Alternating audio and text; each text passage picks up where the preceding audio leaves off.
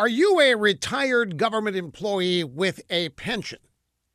Well, the New York Times is reporting on a big problem in places like Oregon, New Jersey, Connecticut, and Kentucky because government employee pension costs are out of control. And you know what that means. Now, these states and a lot of cities are having a hard time paying for day-to-day operations and basic services because they're paying retirees so much.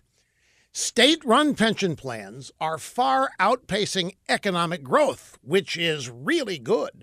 It's not uncommon for plans to pay retirees $100,000 a year and up for not working for the rest of their lives.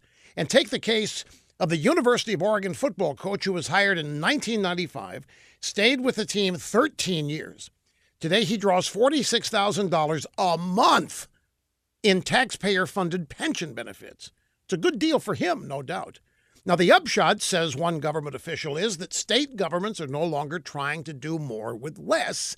They're trying to do less with less. What a concept. Truth is, if they had decided back then to do with less liberalism, they wouldn't be forced to do with less money now, and pensioners wouldn't be quaking in their boots over ending up with nothing somewhere down the road.